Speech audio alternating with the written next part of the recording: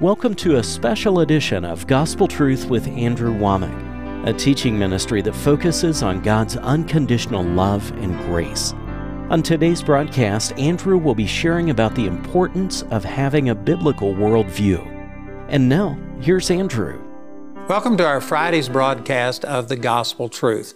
Today is the end of my first week of teaching on this brand new product that I have entitled A Biblical Worldview. It comes in a package like this. You can go to our website and have a special download of all of the videos when you purchase this material. And then you also get this workbook that has all of the quotes, all of the details, all of the information in there, and it'll help you, but it'll also specifically enable you to teach this to other people.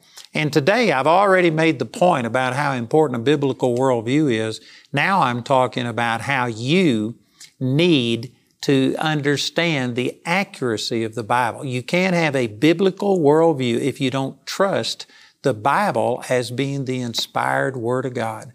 This will bless you. So watch this, and I'll be back at the end of the program today.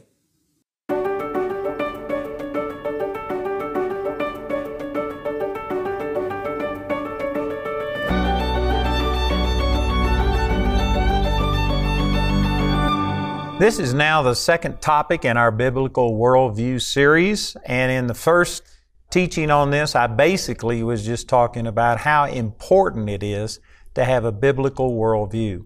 We talked about what a worldview was. We talked about how that everybody has one, whether you realize it or not, and that this influences.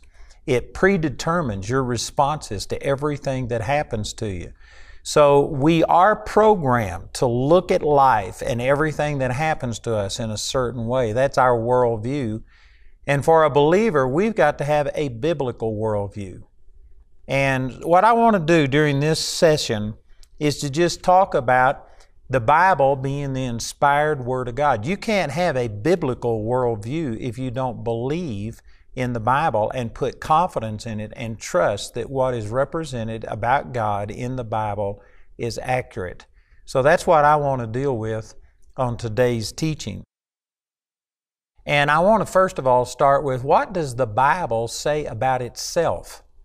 You know, there's a lot of people that say that the Bible, it's great, it's inspired of God, but then they don't believe the accuracy of it. And what that does, it just dilutes and destroys. If we go back to some of the things that I said in the very first teaching in Genesis chapter 3, Satan came against the Word of God, the very first thing. Genesis chapter 3, verse 1, it says that the serpent was more subtle than any beast of the field. And Satan spoke through the serpent to Eve and says, "Has God said?" The very first thing he did was attack the Word of God. In Genesis chapter 2, verse 17, the Lord had given Adam a command that says, "You shall not eat of the tree of the knowledge of good and evil, for in the day that you eat thereof, you shall surely die." The word surely there means it was emphatic. There was no question about this. God had emphatically stated what would happen, what they should do, and yet Satan came, and the very first thing he did was attack what God had said. Has God said? And then he says, that's not true. God, it's not accurate. You won't surely die. And so it's the exact same thing with us. The Bible says over in 2 Corinthians chapter 11, Paul was saying that in the same way that Satan beguiled Eve through his subtlety, he feared that we would be beguiled through the simplicity that's in Christ. So Satan is doing the same thing. He's attacking the Word of God. And I know that there's people watching this right now who you may be Christians, you may have committed your life to the Lord, you may believe in the gospel that when you die, you are going to go to heaven and not to hell, that your sins were placed upon Jesus and you've received Jesus as your Lord, and yet you do not believe in the inerrancy of the Scripture. And if that's the case, well then Satan is going to be able to come against you and lead you off the path the same as he did Adam and Eve. You have to know that the Bible is the accurate, inspired Word of God, accurate in all of its details, and that's what I want to cover today. So the Bible is not a book that men wrote about God, but the Bible is what God inspired men to write about Him. Now that is very important that you understand that. Here's what the Bible says about itself. 2 Timothy chapter 3, verse 16 says, "All Scripture is given by inspiration of God and is profitable for doctrine, for reproof, for correction, for instruction in righteousness, that the man of God may be perfect, thoroughly furnished unto all good works." The phrase here in the King James, it says, given by inspiration of God. It comes from a compound Greek word that is theopneustos. And I'm not a Greek scholar, so forgive me if I mess that up. But anyway, this word means, according to the Strong's Dictionary, the first word is theos, and that means the deity, especially the supreme deity. And then the second Greek word, it means to breathe hard. Therefore, this Greek word means God breathed. And this is the way it was translated in the Amplified, the NIV, the Message Bible, all say that the Scripture was God breathed. That means that God inspired men to write this. It is not just a man's opinion about God. It is not human reasoning. It is God breathed. In 2 Peter chapter 1, verses 20 and 21, it says, "Knowing this first, that no prophecy of the Scripture is of any private interpretation. For the prophecy came not in old time by the will of man, but holy men of God spake as they were moved by the Holy Ghost." So this is a very clear statement in Scripture, the Bible commenting on itself, that it is not a book by man about God, but it is a book from God through man, revealing to us His very nature. Here's what W.E. Vine said about this Scripture in 2 Peter chapter 1, verse 21. He said that the Greek word that was translated moved in this verse means to bear, carry. It is rendered being moved in 2 Peter 1:21, and it signifies that they were borne along or impelled by the Holy Spirit's power, not acting according to their own wills or simply expressing their own thoughts, but expressing the mind of God in words provided and ministered by Him. Now that's W.E. Vine's Expository Dictionary of Old and New Testament Words. And so if you take what the Bible says about itself, it says that it is God-breathed, that men wrote as they were moved along, borne, carried by the Holy Spirit. So the Bible is inspired of God, and for you to reap the benefits of the Bible, you have to believe this. You know, the Scripture says in Hebrews chapter 4, verse 2, it says that the word that was preached unto them did not profit them, not being mixed with faith in them that heard it. So that is a very clear statement that the Word has to be mixed with faith in order to get the benefit of it. And there's a lot of people who have accepted Jesus as their Lord. They've been born again, but they really do not have a confidence in the Word of God. You know, I had a woman that came to our Bible college. And in 2014, I remember it was right after we moved into our brand new facility that I call the Barn up in Woodland Park, Colorado. And this woman was thanking me and saying that it had just totally changed her life. And I said, well, how has it changed your life? And she said, well, before I came to school, she said, I was just a ultra liberal. She said, I was believing in a woman's choice. I was for being tolerant towards homosexuality. I believed that we were just supposed to turn the other cheek, that we were supposed to practice tolerance. And she says, every time you got off on any of these social issues, moral issues, and you mentioned what the Bible had to say, she says, it just grated on me. It was against everything I'd ever been taught. And she said, that's the way I was when I first came here. And she says, now I have become so conservative and so strong in these areas that her own family had rejected her. So I took this woman aside and I said, look, I do not want to argue with you. I am not going to criticize you. I'm not going to say anything against you, but please explain to me how you could be a Christian and say that you loved God and yet embrace every value that is contrary to what the Bible has to say. And this woman, I mean, it was very revealing to me. She says, I loved God, but I didn't love the Word. She says you can love God and be a liberal and believe in everything that the Bible teaches against, but you cannot love the Word of God and be that way. And boy, that was really revealing to me. And there's a lot of Christians just like this, that they have committed their life to the Lord because some way God convicted them. They heard enough of the gospel that they confessed Jesus as their Lord and got born again. But they haven't really tapped into the Word of God. They may say that the Bible is a Word of God, but they don't believe it. They certainly haven't studied it. They don't let the Bible get in the way of what they believe. It's impossible for you to have a biblical worldview and not believe in the accuracy of the Bible. And there's a lot of things in our society today. I'm going to be dealing with a lot of these things, such as evolution. And there's a lot of people that just believe that evolution is a proven fact. I won't be dealing with that today, but in the next topic I'll be talking about that and contrasting what the Bible has to say about creationism versus evolution.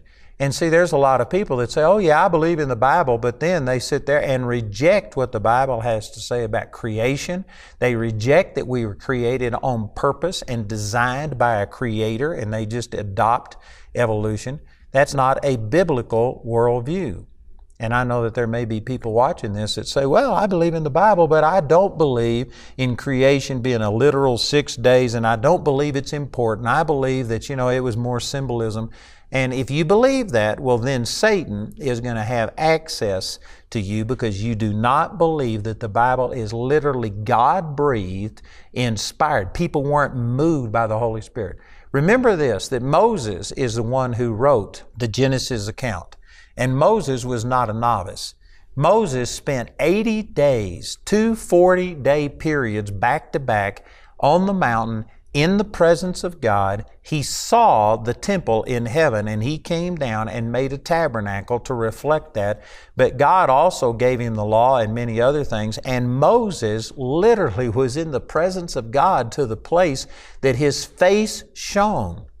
And I mean, he was able to just command the earth to open up and swallow his enemies. He was able to part the Red Sea.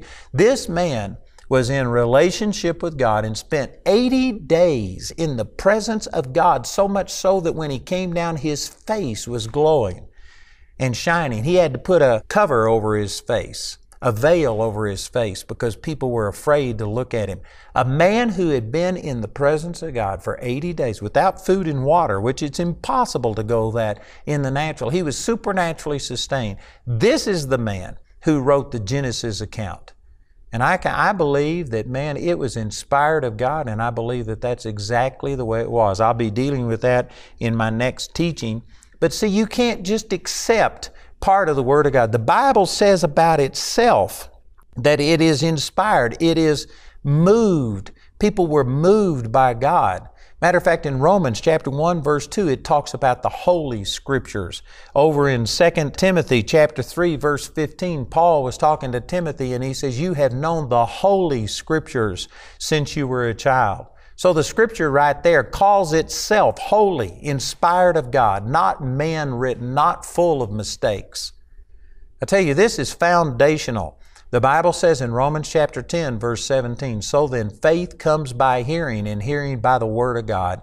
If you allow Satan to make you think that the Bible is full of errors and it's just symbolism and it's men writing about God instead of God speaking through men, if you believe that, well, then it's going to hinder your faith, because faith comes by hearing, and hearing by the Word of God. Some people say, well, the original manuscripts may have been inspired of God, but we have had them polluted, as translations were made. We do not have the original documents today. We are operating off of translations, and they have been corrupted through the years. And so you need to remember this, that Jesus, the Apostle Paul, Peter, all of the people who wrote the New Testament, did you know that they were not using the original manuscripts of the Old Testament? They were using the Greek Septuagint. And the Greek Septuagint was made 250 years before the time of Christ, and it was 250 years after the original documents had been written. So the scriptures that Jesus quoted from were 500 years old. They had been translated multiple times, and yet Jesus quoted them as Scripture, as being inspired of God. So Jesus believed in the accuracy of the Word of God even through translations. Matter of fact, Jesus in Matthew chapter 4 and in Luke chapter 4, Jesus quoted and said, "It is written, man shall not live by bread alone. It is written, thou shalt not tempt the Lord thy God. It is written, thou shalt worship the Lord thy God, and Him only shalt thou serve." That's in Matthew chapter 4 and Luke chapter 4 that records His temptation on the Mount. And in those three times, He quoted from a translation and yet believed that it was still the inspired, infallible Word of God. Look at Paul in the book of Galatians, in Galatians chapter 3 and verse 16. Paul's entire argument to the Galatians was about Abraham and how that he had received the promise of faith 430 years before the law came along. And he made a point in Galatians 3:16 of saying that the promises were to Abraham and his seed, singular, S-E-E-D, not seeds, plural.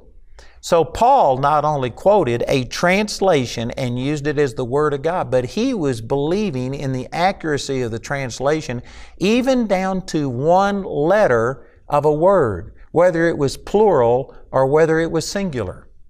And so Paul, Jesus, Peter, all of the New Testament writers, they believed in the inerrancy of Scripture even though it had been translated.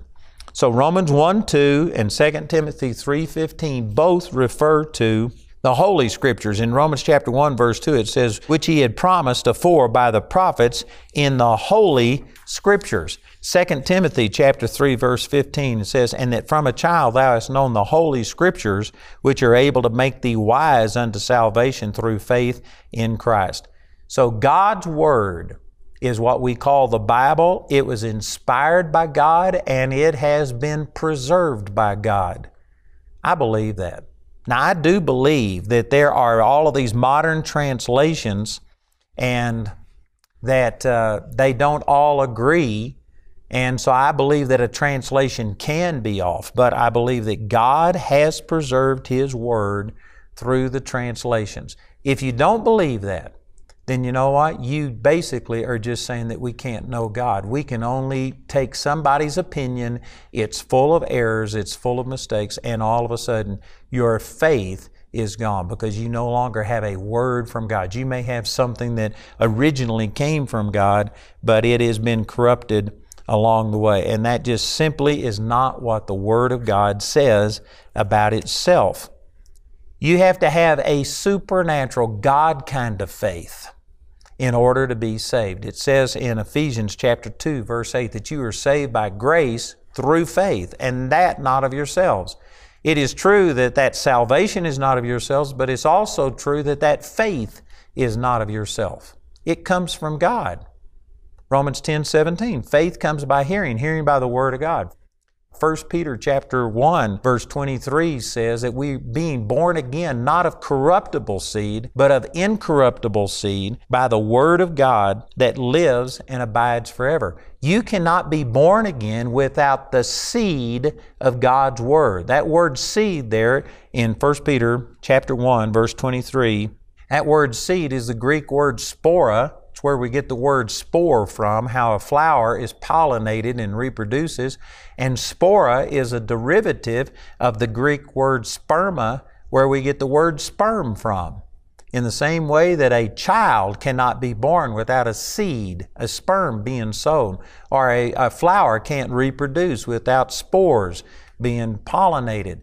Well, in the same way, you can't be born again without the Word of God. And going back to Hebrews chapter 4, verse 2, the Word did not profit them, not being mixed with faith in them that heard it. So the Word of God is a seed, a sperm, but it has to be believed to release its power.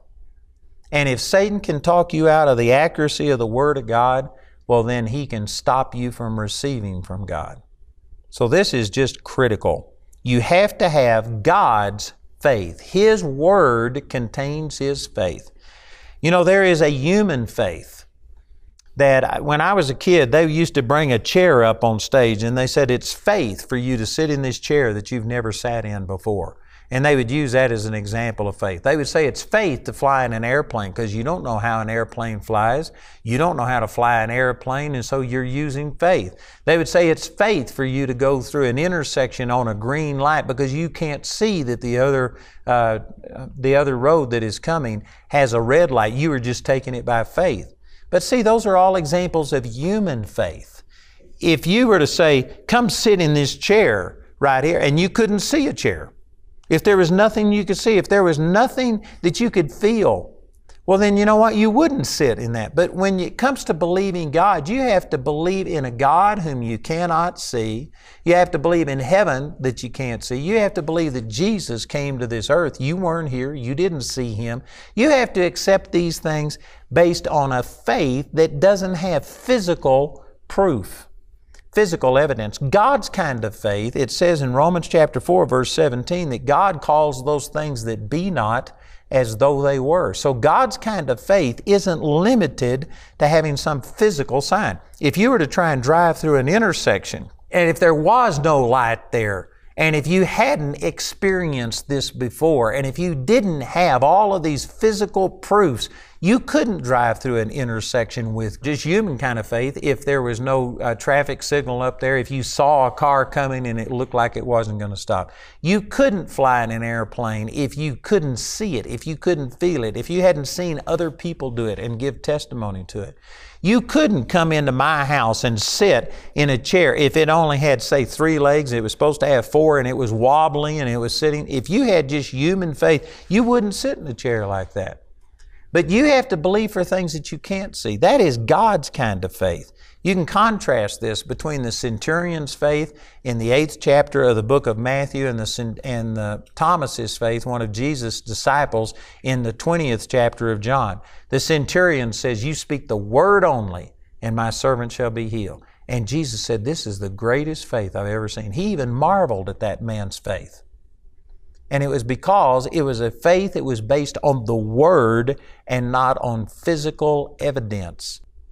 In contrast to that, Thomas said over in John chapter 20, unless I can see with my eyes, unless I can put my finger into the print of the nails, unless I can see and touch, I will not believe. And when the Lord appeared unto him, He told him, Thomas, because you've seen me, you believed. Yea, rather, blessed are those who have not seen and yet have believed. So Jesus put the greater blessing on the person who would believe the Word than the person that had all of these physical proofs to go along with it.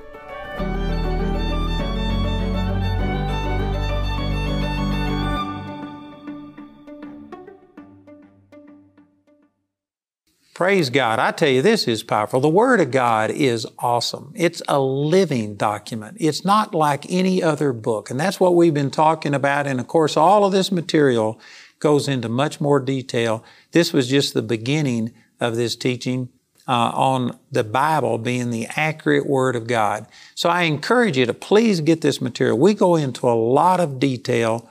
And I think that this has the potential of not only changing you, but empowering you so that you can truly make a defense of the gospel to those people who don't yet know the truth. Listen to our announcer and please call or write today. Today, Andrew's pleased to offer his highly anticipated series, Biblical Worldview, Foundational Truths. In this series, Andrew outlines the importance for every Christian believer to have a biblical worldview. Each of the 12 lessons in this series include a video, audio file, chapter lesson, and printable PDF wrapped in a single box set containing a workbook, audio USB, and a personal access code to the online videos. Each lesson is full of supporting facts, quotes, charts, and historic visuals. Through the online platform, you'll have lifetime access to all of the videos and digital workbooks on your computer or smart device. Biblical Worldview Foundational Truths is available for only $120. Go to awmi.net to order this valuable resource today for you or someone you love. Or call our helpline Monday through Friday from 4:30 a.m. to 9:30 p.m. Mountain Time at 719-635-1111. I'd like to invite you to come join us on August the 11th through the 14th for our 2020 Healing is Here conference. Last year was tremendous. We saw the dead raised. We saw people come out of wheelchairs. We saw thousands of people healed. And I tell you, during this coronavirus problem that we've been having, we need healing. We need to understand these truths. It would bless you. So remember, it's August the 11th through the 14th in Woodland Park, Colorado, our 2020 Healing is Here conference. The trajectory of your life is about to change. Forget what has gone on in the past. Forget all the zillions of people that you've had pray for you. Forget all of the doctor's reports that have come against you in the past. God has a future for your life, and it's good. You have to say it. The power of God is voice activated, and you have to speak words. All pain Thank you, Jesus. gone now Thank you, Jesus. in Jesus' name.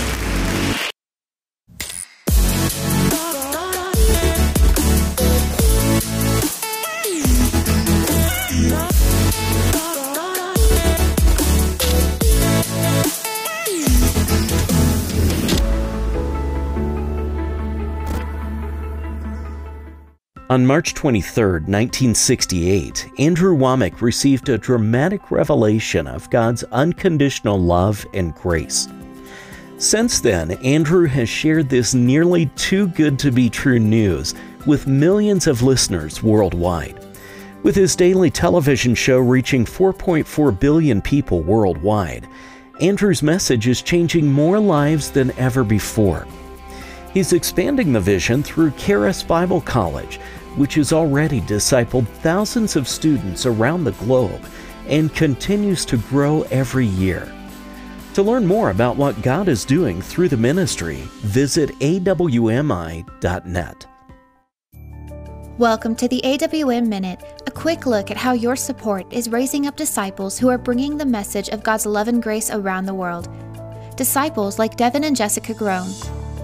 Before attending Charis, Devin had no desire to become a missionary. However, after sitting under the Word for several months, Devin's heart began to change, and on his second-year missions trip to Budapest, Hungary, he surrendered his plans to God. Looking out over the city, I just remember thinking, Lord, if you want me to move to this city or you want me to move to a mud hut in Uganda, I'll do it.